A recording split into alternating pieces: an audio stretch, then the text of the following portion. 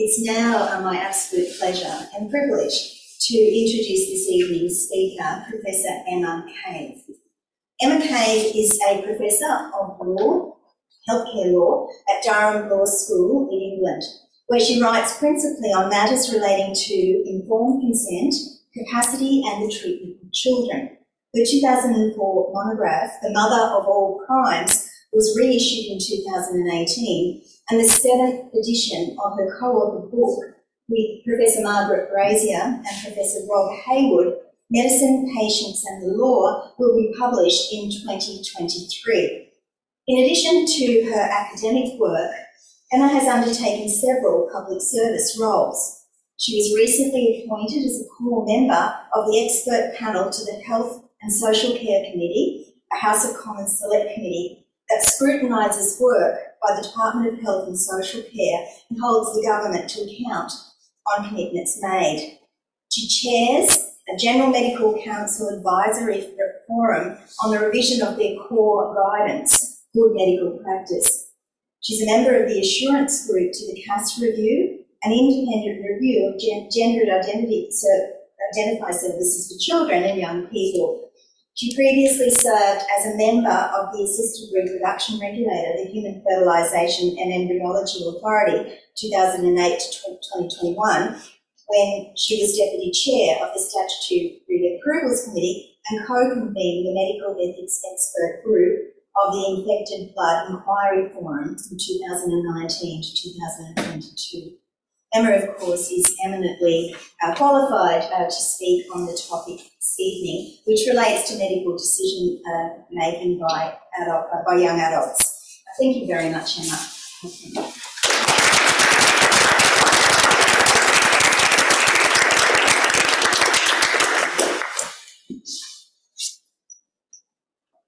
Okay, so thank you so much, Tina. I want to start though with an apology. I seem to have brought the English weather with me. I'm very sorry about that. It's a huge honour for me to be asked to give the 10th annual oration. I'm a great admirer of the Australian Centre for Health Law Research, the seriously impactful research that we've just heard about, the rigorous research, and the fantastic community that it fosters. And I've been lucky enough to sample your kindness and generosity today and look forward to building on what we've begun in the future. So this is a joint research paper with my daughter, which is a first to me and a really lovely thing for me to be able to do. Hannah, so she's in her 3rd year studying psychology at Newcastle University in the northeast of England. And Hannah has contributed some important insights from psychology, which I'll come to later in the paper. And the paper upon which this talk is based was accepted by the Modern Law Review just a few hours before I set off for Brisbane on Monday. So I'm really pleased this will be coming out there. I'm going to look at the law's response to refusals of consent to life-sustaining treatment. This cuts across 2 of the centre's themes. It's relevant to end of life and also to your health, society and regulation theme. I want to just start with a quick word on terminology. I'm going to focus on the law as it pertains to adolescence. But I'm going to recognise that adolescence spans legal childhood or elements of legal childhood and also elements of legal adulthood. So I shall refer to children and adults to differentiate between those under and over the age of 18. That's notwithstanding the fact that it seems a little odd sometimes to refer to a 16-year-old as a child, and normally I refer to them as a young person, but that gets very complicated when I'm trying to make that basic distinction between the law as it pertains to children and the law as it pertains to adults. In many countries, the law draws a bright line between adults who have capacity, who are allowed to make determinative decisions, even if they're considered by others to be irrational. And on the other hand, children, whose harmful decisions can be vetoed by the state, and sometimes by their parents, even if the child has capacity. In England and Wales, the authority for this proposition comes from 2 1990s cases, We R and We W. And Lord Justice Nolan said in VW that an individual who has reached the age of 18 is free to do with his life what he wishes, but it's the duty of the court to ensure, so far as it can, that children survive to attain that age. The bright line distinction between adults and minors is controversial. It often excites debate because it seems to be unfair to some children. It seems to contradict the hard-won advances in children's autonomy rights that were set out in the Gillick decision. It treats children differently to adults, even if they possess similar capacities. And it's also created an asymmetry between consent and refusal. John Harris has said of this asymmetry that it's palpable nonsense that a child might be competent to consent to a treatment, but not to be competent to refuse it. Some have questioned whether these 1990s refusals cases are defensible in light of advances in human rights protections, particularly in England and Wales. Two legislative provisions in particular suggest that it could be revisited. First of all, there's the Human Rights Act 1998, which allowed people to defend their rights that are guaranteed under the European Convention on Human Rights in UK courts. And then there's the Mental Capacity Act 2005, which extended to some children, so it's namely 16 and 17-year-olds, an assumption of mental capacity. But the opportunity for a case to test this has until very recently proved elusive. Thankfully, there aren't many cases where a child's refusal of life-sustaining treatment that is in their clinical interests come before the court. But even where they have come before the court, they're often heard in an emergency. And this has left the judges with insufficient time and scope to consider whether the principles that underlie the judicial precedents are still justifiable. But finally, in 2021, the opportunity for a test case arose. And the case concerned a 15-year-old, X, who all parties agreed was Gillick competent. X is a Jehovah's Witness, and she refused blood transfusions that were needed to manage crises relating to sickle cell syndrome. And the doctors had previously approached the court for an emergency order that treatment would be in her best interests, and that had been granted. But now what they wanted was an ex-ante order to deal with the likely events that she'd have another acute emergency episode in the future. So this wasn't an emergency hearing, and it gave Sir James Mumby the opportunity to review the law and to ask, does the passage of legislation such as the Human Rights Act and the Mental Capacity Act since those 1990s cases change the way that we view decision-making by competent young adolescents? And Sir James considered the arguments and concluded that those 1990s precedents remained good law, that social, cultural, legal changes since the 1990s didn't warrant a new approach to judicial override of child treatment refusals. So consequently, today in England and Wales, children under 18 don't have an absolute right to decide, even if they satisfy the test for capacity. They can be overruled by the court where doing so is in their best interests. In this paper, I want to explore where this finding leaves us. Whilst in the past, many academics have focused on whether the welfarist position with respect to children with capacity is justifiable, now that this question has been answered, at least in doctrinal terms, I think it raises another question, which is, are we protected enough of young adults? There are two reasons why this might be a pertinent question. First, because whilst the outcome of the 1990s cases is still relevant today, as we've just seen in the VX case, there is a subtle shift in the reasoning, which I'll explore in due course. The shift suggests that judges will usually seek to link their override of a child's decision with a defect in the child's autonomy. And second, there's a growing body of physiological, sociological, and psychological evidence that adolescence can impact on decision-making, and that this is impactful both sides of the child-adult divide. It's widely accepted now that adolescence continues beyond 18 and into a person's early 20s. So I want to explore the reasoning in REX that even if children have capacity, they're not autonomous in the same way that a mature adult is autonomous. And then I want to consider what this means for adolescent adults, who similarly can sometimes be shown not to be autonomous in the same way as mature adults are autonomous. I'll argue that we're not doing enough to recognise and accommodate adolescence in early adulthood, especially in relation to very serious decisions, such as refusals of life-sustaining treatment that's contrary to a person's best interests. Now, this appears a very controversial position to take. it appears that I might be attacking the very definition of adulthood itself. But the normative position that we should recognise the impacts of adolescence in adulthood doesn't necessarily mean that we need to view adolescence on each side of that divide in the same way. So my claim is that we can recognise adulthood from the age of 18, whilst better accommodating the impacts of adolescence on decision making. And I'm going to back this up by giving an example of how this has been achieved outside of health law in criminal law sentencing.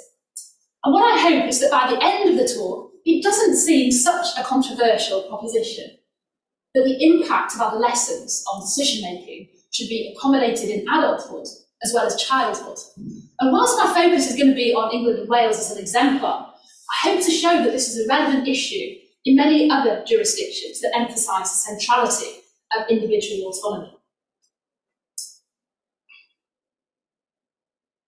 So I'm going to start off with a look at the legal context in a bit more detail before I outline two important normative principles that underpin the law in England and Wales.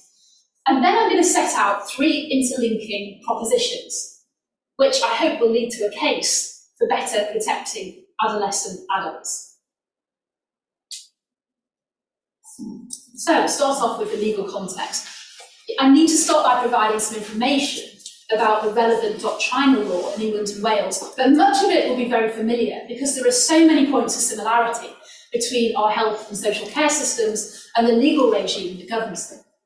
In particular, the concept of Gillick competences is well known and utilised in Australia post-Marion's case. The Gillick judgment is a complicated read. One judge says one thing, another says something else, but agrees with the first one, and then there's also a dissent. The facts, though, are pretty well known. Victoria Gillick argued that an NHS policy document was unlawful for allowing girls under 16 to consent to contraception without parental consent.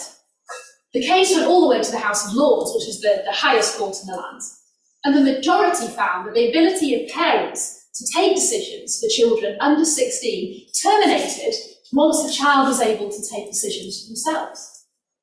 And it set out a competence test to work out at what point children are able to decide for themselves.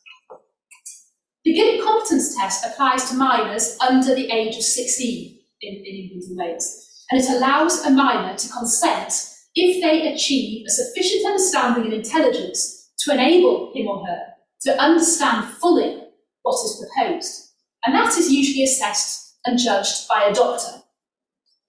The test has since been applied not only to choices about contraception and abortion, which is what the Gillick case was about, but also to other treatment decisions, and sometimes even to decisions outside of medical law, such as decisions around adoption. It doesn't govern all medical decisions, though. Some are subject to special statutory or policy controls, as in the case of organ donation and clinical trials, for example, and that reflects the difficulties of protecting the minor's best interests in those particular situations.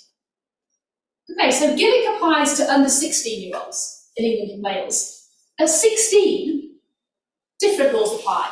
Section 8 of the Family Law Reform Act 1969 provides that the consent of a minor to medical treatment is as effective as it would be if they were 18.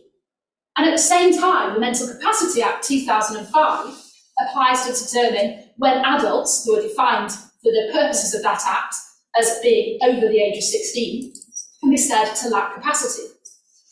The Mental Capacity Act, in section 1, sets out an assumption that a person has capacity, and only if that assumption is rebutted can a decision maker decide for the person in their best interests.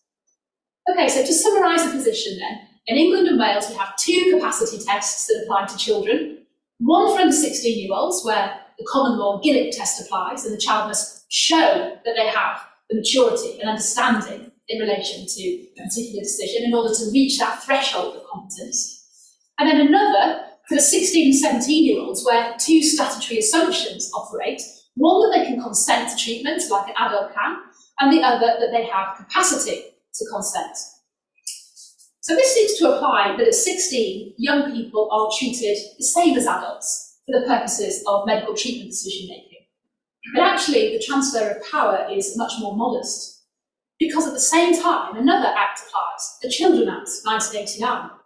And that was passed to comply with the UN Convention on the Rights of the Child, and it makes the welfare of the child the paramount consideration in relation to any case on their upbringing. So until they're 18, this applies concurrently with the statutes that give 16-year-olds the right to consent and assumes their capacity. And actually, it's pretty rare that there's a conflict, because usually clinicians offer treatment that is in the 16 or 17-year-old's best interests, and the young person will consent to it. But it's much more complex if the young person refuses treatment that's recommended in their best interest to keep them alive. In such a case, a welfarist approach set out in the Children Act is potentially at odds with the autonomy-based approach set out in relation to children in Gillick. The two can then potentially be reconciled on the basis that Gillick competence sets out a threshold which might be passed where treatment desired by a patient is in their best interests, but won't be passed if treatment or a refusal of treatment is contrary to their best interests. When a child refuses treatment, it can sometimes be given an emergency even if they don't consent. But outside the boundaries of a true emergency, wherever the treatment involves a doctor touching the patient in some way, appropriate consent is required to protect the doctor from legal action, tort, and possibly criminal law. As we've seen, this can come from the child, provided they're competent if they're under 16, or if the assumption of capacity hasn't been rebutted, if they're 16 or 17. Alternatively, the authorization for treatment can come from a parent if the child lacks capacity, or it can come from the courts. In relation to all children under 18, the courts in England and Wales have made very clear, and recently confirmed in the VX case, that if treatment is in a child's best interests, the child can't necessarily refuse consent, even if they are competent or they have capacity. The best interest test recognises the relevance of the child's autonomy. So sometimes their view will be so clear and compelling that it will be in their best interest to allow their refusal, even if they'll suffer physical harm or die. But so too, their views can be overridden. So, having set out the legal context, in the next part of the talk, I want to link social and scientific evidence of the impact of adolescence on decision-making, either side of the bright line of adulthood, in order to question whether protections of young adults are sufficient.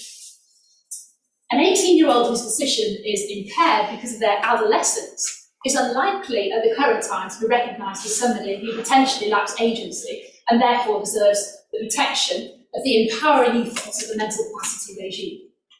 I want to argue that this could be problematic based on the internal logic and the coherence of the regime itself. So I want to set out two foundational legal principles that form the backdrop to the mental capacity regime in England and Wales, and then I'll move on to making three propositions. The two foundational principles are firstly that people make autonomous medical treatment refusals. When they do so, they should have their decision respected. And secondly, that people who are incapable of making autonomous medical treatment decisions should be protected from making decisions that would cause them serious harm. I'm going to focus on showing that these principles are foundational. So I want to establish that they're relevant to the foundation of our framework in England and Wales, without actually questioning whether the framework itself is normatively appropriate. Towards the end of the presentation, though, I will make some comments about the potential for more wide-ranging reform. So as I briefly set out then, in England and Wales, legal mechanisms exist to determine when a treatment refusal is insufficiently autonomous, in which case it might be overruled. One mechanism separates children under 18 from adults, who gain protection to their right to decide and lose certain welfare-based protections. At 18, an adult with mental capacity who seeks to refuse life-sustaining medical treatment generally has the right to make that determinative decision. In light of those two principles, I'm going to advance three interrelated propositions. First, that it's possible to square the law sanctioning the judicial veto of refusals of life-sustaining treatment in the child's best interests with those two principles, with principle 1 and 2. Second, that adolescence doesn't end at 18, but extends into a person's 20s. And third, that if the first and the second propositions are right, the law as it currently applies to young adults whose decisions are impacted by their adolescence sometimes conflict with the second principle, which requires that those who can't make an autonomous decision are protected from serious harm. Okay, so I'm going to outline the two principles and the three propositions in more detail, and then I'll turn to the potential implications, which I hope we can then discuss in questions afterwards. The first principle is very well known, and it's that people making autonomous medical treatment refusals should have their decision respected. It's perhaps most famously expressed in John Stuart Mill's harm principle, which states that the only valid reason to restrict the liberty of a person is if their act will cause harm to others. Now, in this talk, we're not concerned with the idea of harm to others as such, but rather we're interested in the idea that there's a sphere of protected liberty. And this is a foundational legal principle, as can be seen in the dicta of many judgments. One example is Lord Reed's 1972 speech, where he said, "English law goes to great lengths to protect a person of full age and capacity from interference with his personal liberty. It would be unwise to make even minor concessions." Now, this principle was perhaps a little slow to catch on in health law, where a patriarchal regime dominated for some time. But there's been a significant and decisive swing from endorsing paternalism in the 1960s to tolerating it, and latterly to promoting in its place the concept of individualism. It uses autonomy or self-governance as a proxy for Mill's insistence that it will only apply to those who are in the maturity of their faculties, as he phrases it. In this way, an individual's ability to make a rational choice is the justification for giving them liberty.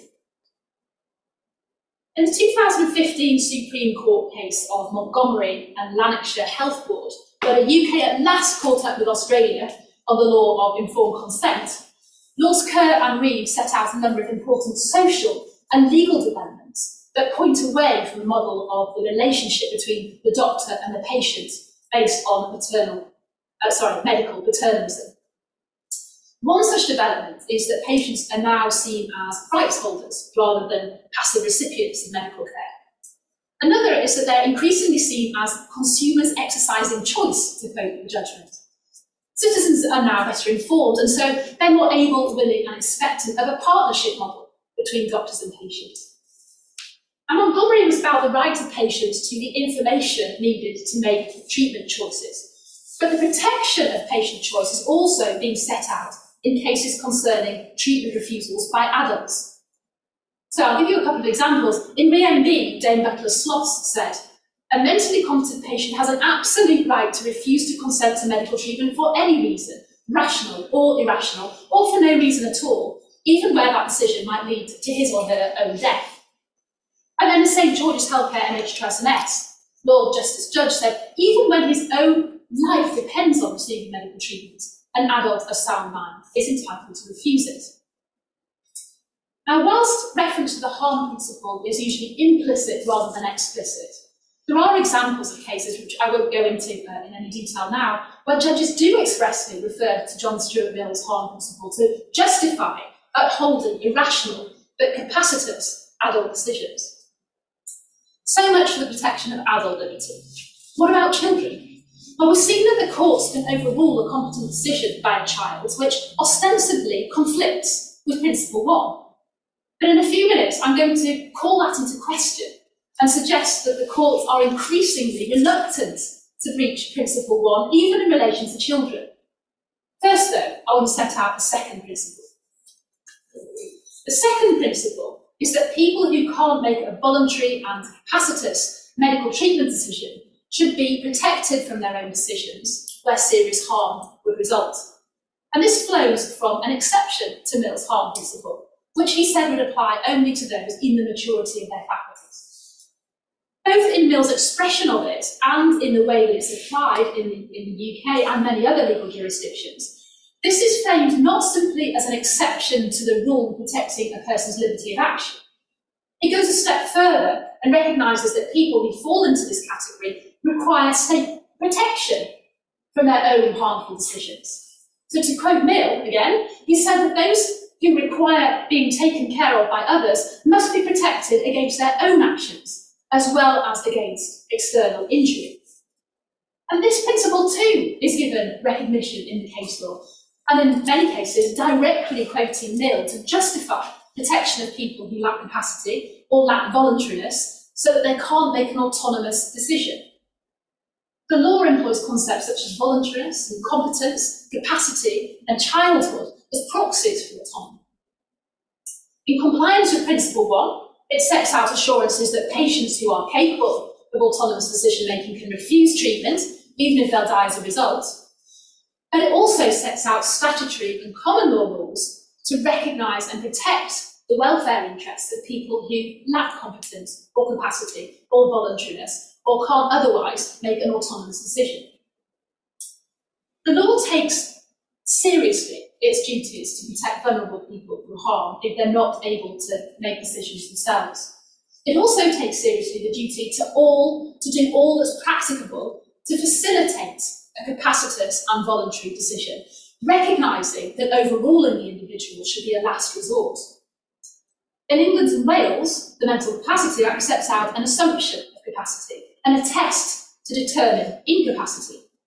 If a person can't make a decision because they have an impairment of their mind or brain that prevents them from understanding, retaining, using and weighing the information, then others can make a decision in the person's best interest. Subsequently, it's been confirmed that in some cases, people who have mental capacity but are nonetheless vulnerable and unable to make a voluntary decision can be protected under the inherent jurisdiction of the court. So there are these two branches, capacity and voluntariness, two components that are needed for a valid consent in law. If either of those are lacking and can't be put right through support and empowerment, then the decision, including a decision to refuse treatment, can't be relied on. If that decision would cause the patient serious harm, it might not be in their best interests. Okay, so having set out two principles and I hope shown that they're foundational to the current legal framework in England and Wales, at least with respect to adult patients, let's now turn to the three propositions that are set out in the introduction, so we can see if there are any areas that are out of sync with those two principles. And the two principles, I've put them on the slide there, that autonomous treatment decisions should be upheld, and that those who are unable to make such decisions are protected from serious harm. So the three propositions, the first, that vetoing a young adolescent's competent decision can be reconciled with principles 1 and 2. Second, that adolescence spans childhood and early adulthood. And third, that the current iteration of law in England and Wales leaves some young adult adolescents vulnerable to their own harmful decisions in a way that conflicts with the second principle. It seems at first that the law on children's treatment refusals is a straightforward breach of Principle 1. After all, the law recognises that a capacitous or competent decision to refuse treatment can be overridden by the court. But I will submit that on closer examination, whilst the judges don't rule out this possibility, they employ various mechanisms to attempt to bring their decisions into line with Principles 1 and 2. And this is important because it recognises that where the courts breach Principle 1 in favour of a status-based rule that children can be overruled and adults can't be overruled, there's a cost in terms of consistency and coherence of the law. As we've seen, Mill was keen to defend autonomy as well as to defend liberty, and recognises that autonomy, which is understood as the ability to make a rational decision, is a justification for protecting liberty. There's evidence of a historical shift in position from the strong power of veto in the 1990s, in the cases of VR and UW, for example, to a recognition of the costs associated with breaching Principle 1 in modern day law.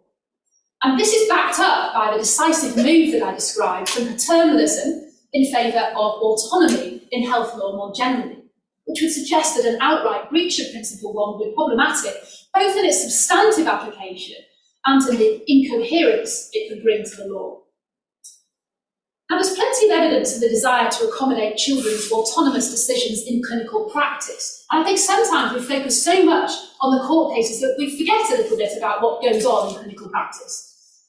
In practice, very few cases actually come to court, and those that do are usually the very finely balanced cases, where there's some doubt as to the child's independence or maturity.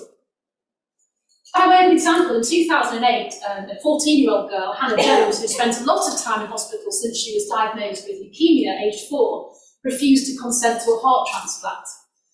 She wanted to die with dignity at home, and her parents supported her. A local doctor, however, sought to challenge her decision. But after an interview with a team of child protection officers, it was decided that Hannah was making an informed, rational, and competent refusal in light of understanding of the risks and benefits of treatments and the requirement that it would bring for long-term hospitalisation and medication. Like many cases, this didn't come to court, and in fact, it only came to the media's attention because the parents were willing to bring it to the media's attention because they wanted to raise some money to take her on an exciting last trip to Disney World. So there's evidence then that Principle 1 is often taken seriously in relation to children in practice. But what are the mechanisms employed by the courts to comply with Principle 1? Well, they differ across time and across nations. Let's start by looking at the 2018 Australian Mercy Hospitals Victoria case. This case, as many will be aware, involved a 17-year-old, D1, who was 38 weeks pregnant. There was a risk that she might bleed in childbirth, but in such an event, she was clear that for religious reasons, she didn't want to be administered blood products. The Gillick test was applied. An assessment was made of her best interests. Justice Macaulay concluded that D1 lacked a sufficient understanding. He said, "I'm not convinced she has based her choice on a maturely formed and entrenched religious conviction, on which basis overriding her choice would not rob her of her essential self." Now, this isn't to say that the court couldn't have found her competent and still overridden the decision in compliance with her best interests. But it does imply that the stronger the evidence of autonomy, the more likely it is that the best interests will be furthered by respecting her wishes. And that position, I would argue, is compliant with Principles 1 and 2. Another example, the Supreme Court in Canadian case of AC versus Manitoba is another really relevant example. It involved a 14-year-old who, again, refused a blood transfusion for religious reasons. And Justice Abella set out a sliding scale to give weight to the child's view, depending on their maturity and development, and also depending on the seriousness of the decision. So that in some cases, the principles of welfare and autonomy, she said, will collapse altogether, and the child's wishes will become the controlling factor. It's worth quoting Justice Abella at some length because she recognises both the historical shift in position with regards to the relevance of child autonomy and also the importance of respecting truly autonomous decisions if they can be articulated. She said the latitude accorded to adults at common law to decide their own medical treatments has historically narrowed dramatically when applied to children. However, the common law has more recently abandoned the assumption that all minors lack decisional capacity and replaced it with a general recognition that children are entitled to a degree of decision-making autonomy that is reflective of their evolving intelligence and understanding. The right to make these decisions varies in accordance with the young person's level of maturity, with the degree to which maturity is scrutinised intensifying in accordance with the severity of the potential consequences of the treatment or its refusal. Okay, so there's two examples. The third one then is REEX, a case that I opened with in England and Wales. Now, you can contrast this case with Justice Macaulay's analysis of patients' understanding and voluntariness in Mercy Hospitals, because reliance was placed in REEX on the medical opinion that X was Gillick competent. That wasn't questioned. The medical expert advice was X was competent and that was accepted. Resultingly, though, the emphasis shifted in REEX from X's maturity to make a Gillick competent decision to the very nature of Gillick competent decisions. So James concluded that a Gillick competent child isn't autonomous in the same way as a capacitous adult is autonomous. In other words, think he's arguing that there's no breach of Principle 1 because the child, even if they satisfy the test for capacity, isn't sufficiently autonomous. Now, we can debate the merits of the different mechanisms used to comply with Principle 1. But I think that's for a different discussion. What I think is pertinent for now is that the courts seem to be mindful of Principle 1. Even if they could, in theory, simply overrule an autonomous decision by a child, they seek to link the power of veto to the child's lack of autonomy. Some do this by raising the threshold for competence to accommodate maturity, independence, and other factors that weren't fully articulated in the original Gillick decision.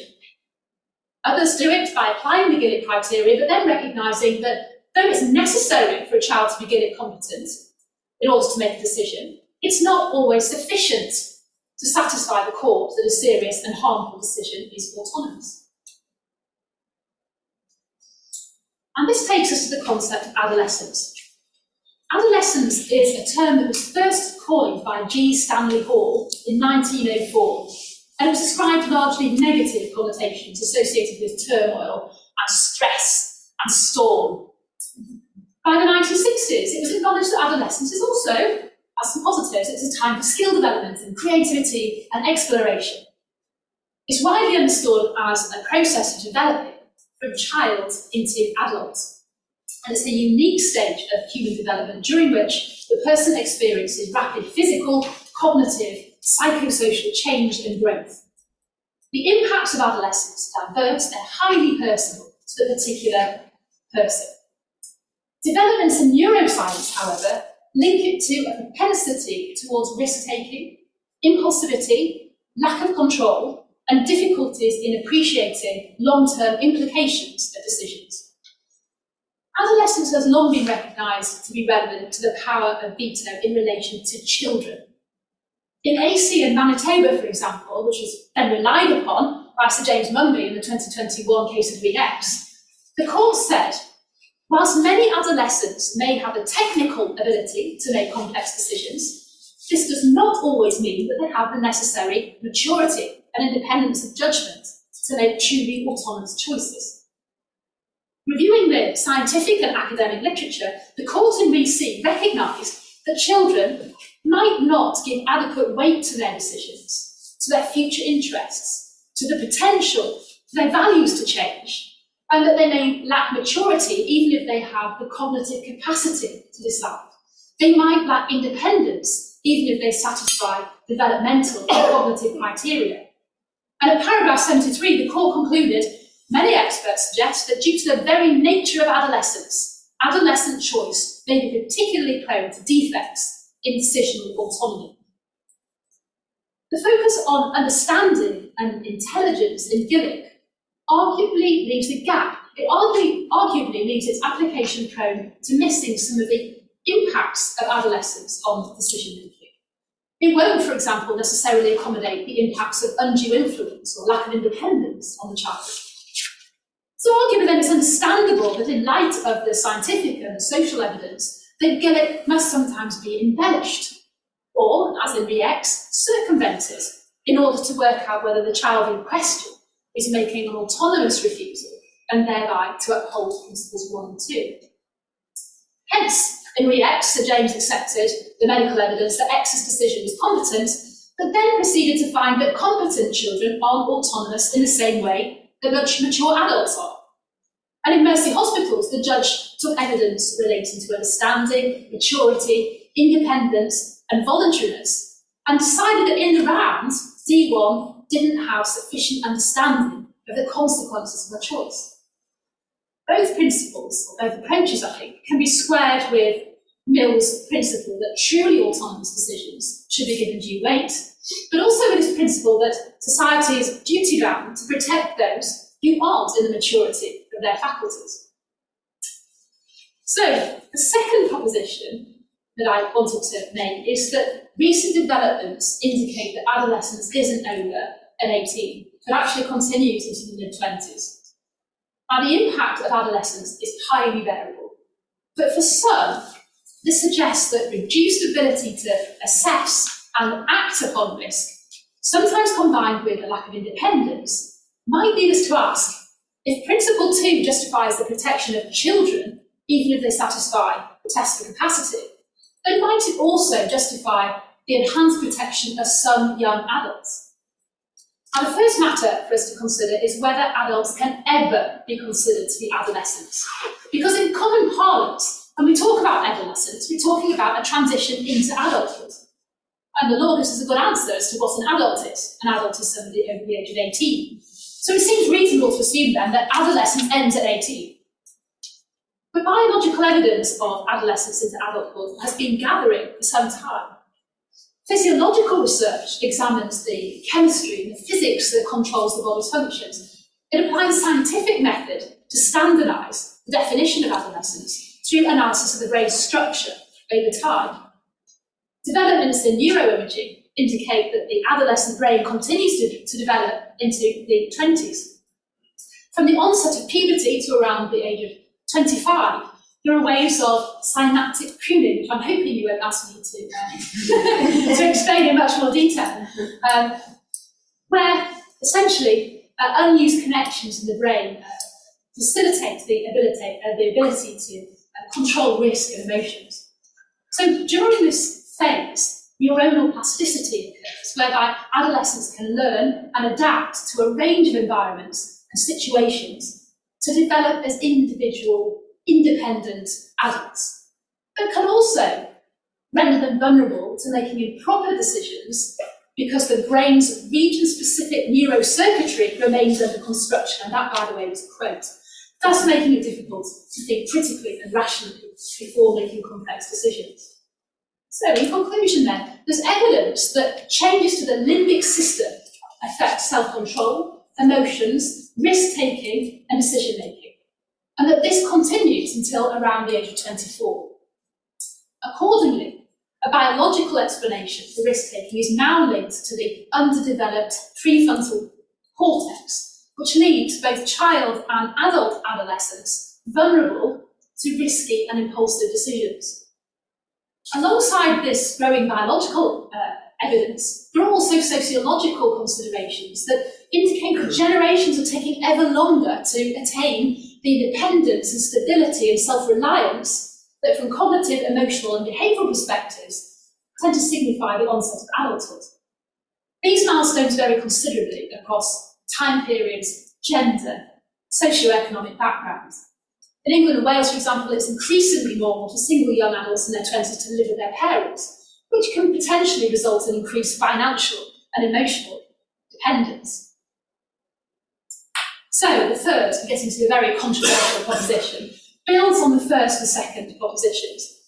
If we can explain the protection of children from their harmful treatment decisions as a form of protection of somebody who lacks agency due to the impacts of adolescence, and if we can show that the same impediments that apply under the age of 18 can in some cases also apply in early adulthood, then it's possible that the law isn't doing enough to protect adult adolescents, which could breach Principle 2.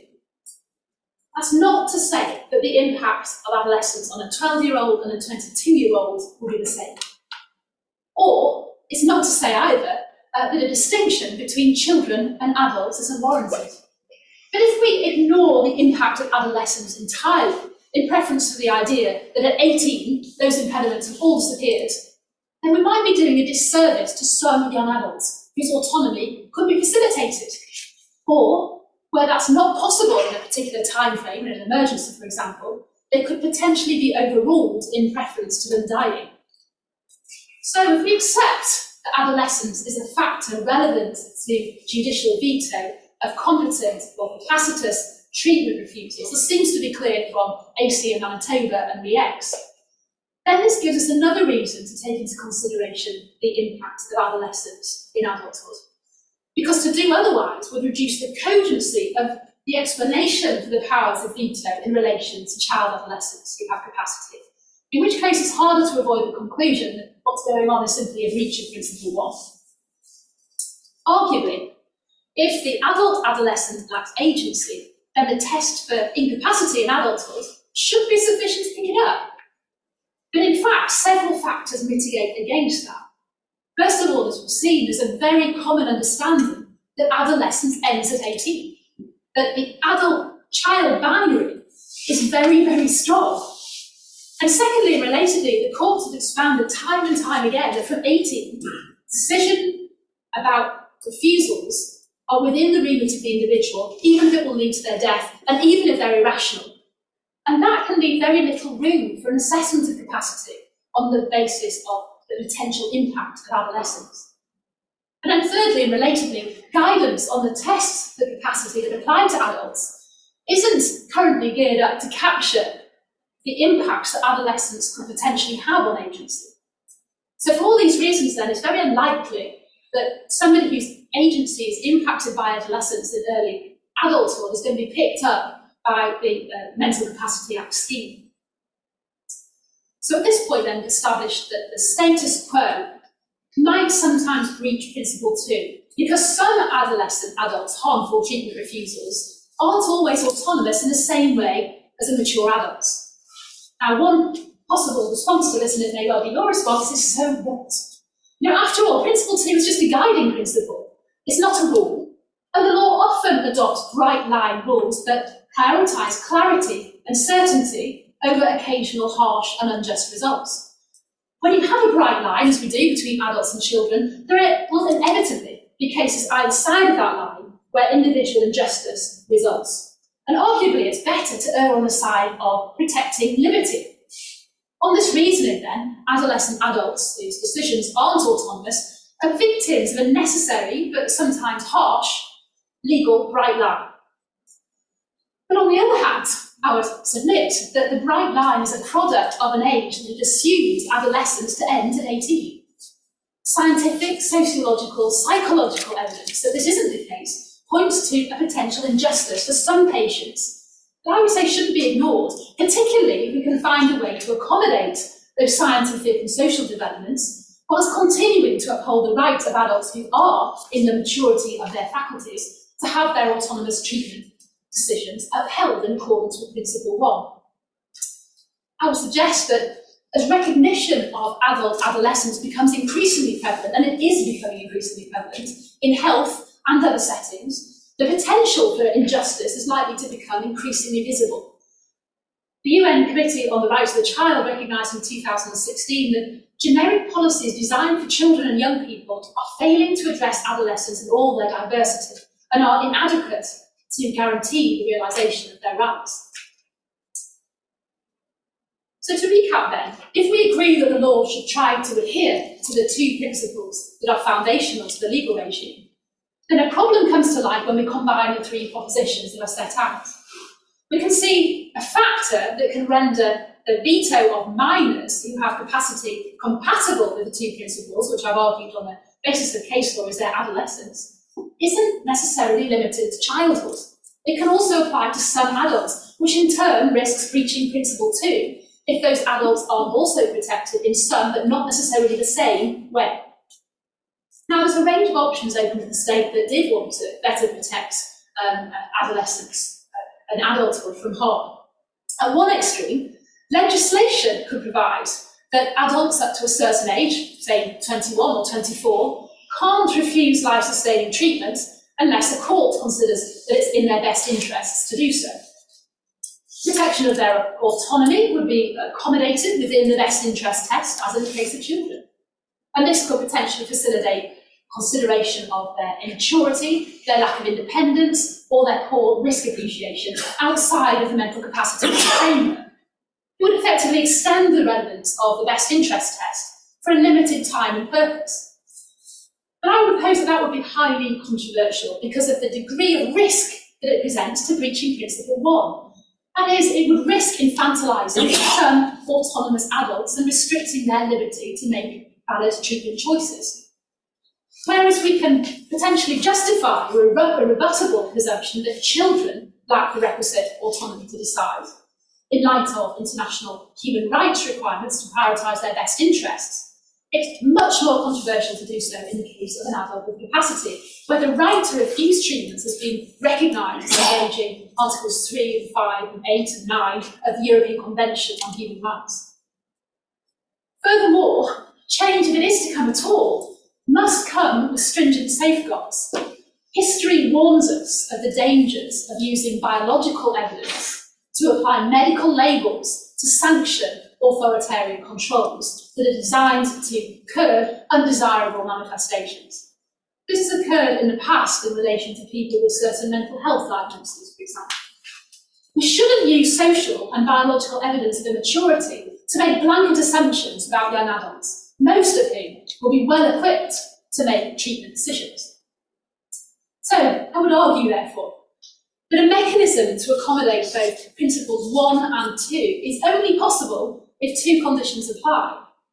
First, we need to find an accurate way of working out when and to what extent an adult's decision is impacted by adolescence. And second, we need to be able to show that the impairment is such that an adult lacks capacity or voluntariness fitting within the current legal framework. So is there a system by which we can work out whose decision-making is compromised and to what extent? But I think this is where my co-author's expertise in psychology came in. And the answer is probably not at present.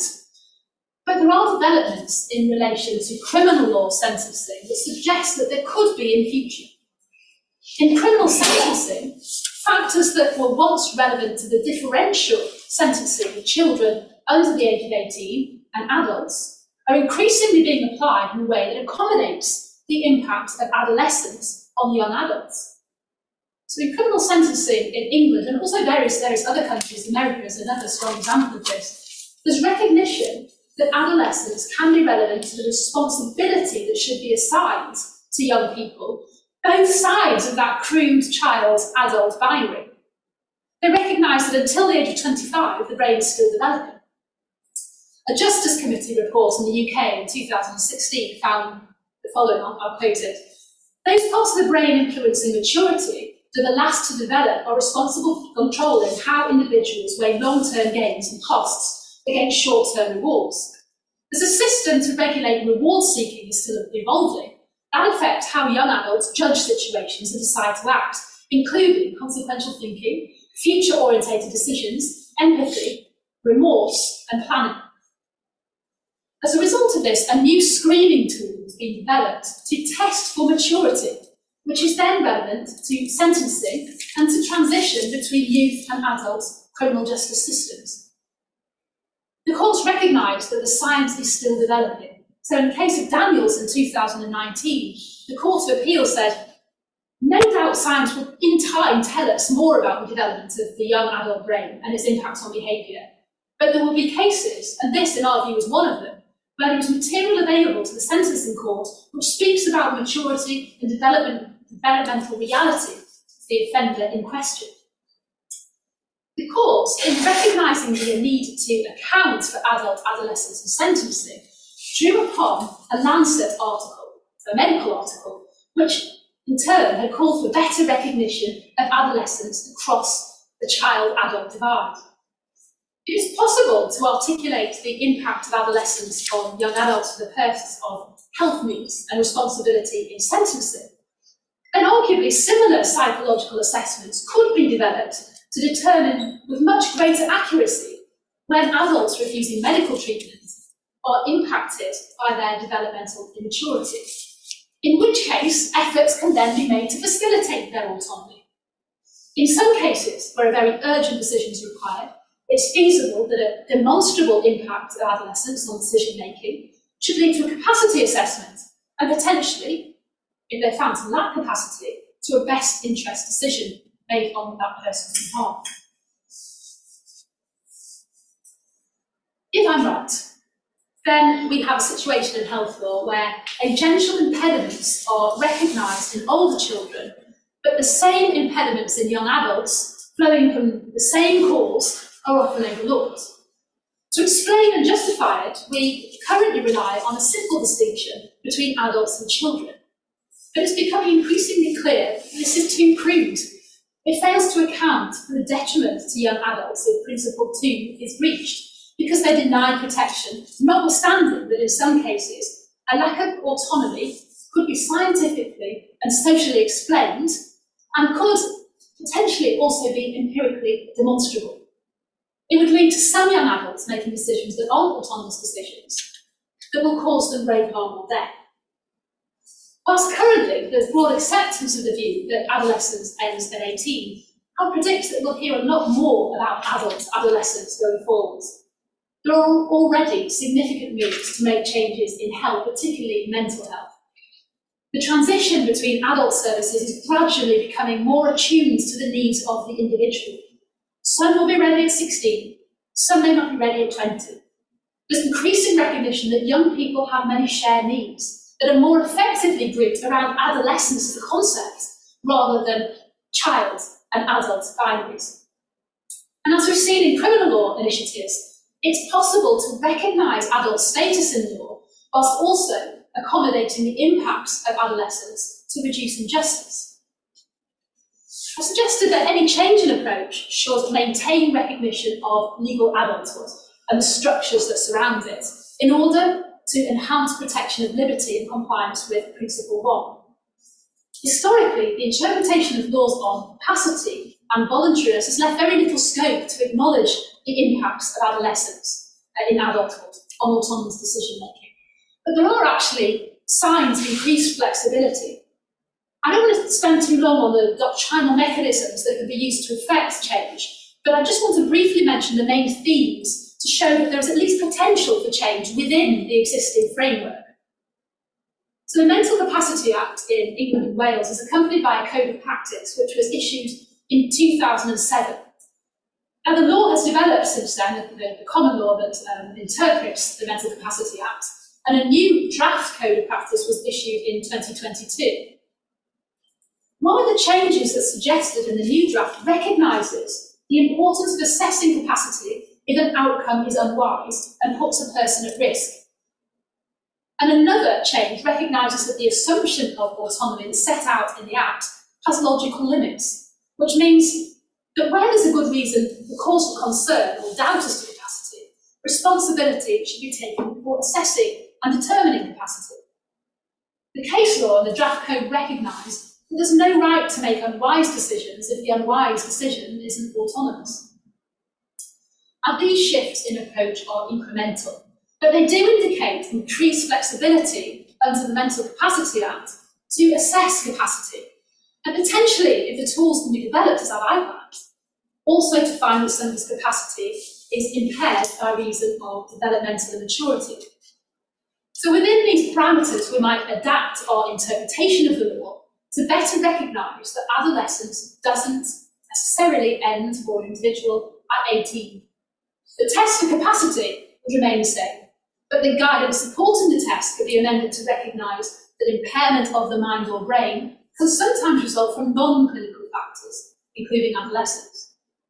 This should, in theory, be advanced in line with psychological tools that can better determine the impact of adolescence on a particular decision, in order to prevent it from becoming a tool to paternalistically cajole young adults into what others consider to be rational decision-making.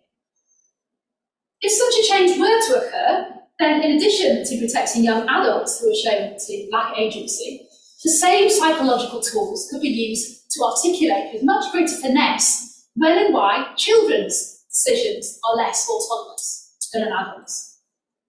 For 16 and 17-year-olds, the Mental Capacity Act could be used to determine their incapacity, rather than relying on intuition or the inconsistencies that result from that reliance. I focused on changes that could be made within the current statutory framework on capacity in England and Wales, and in light of commitment to the liberal legal framework that I've argued dominates.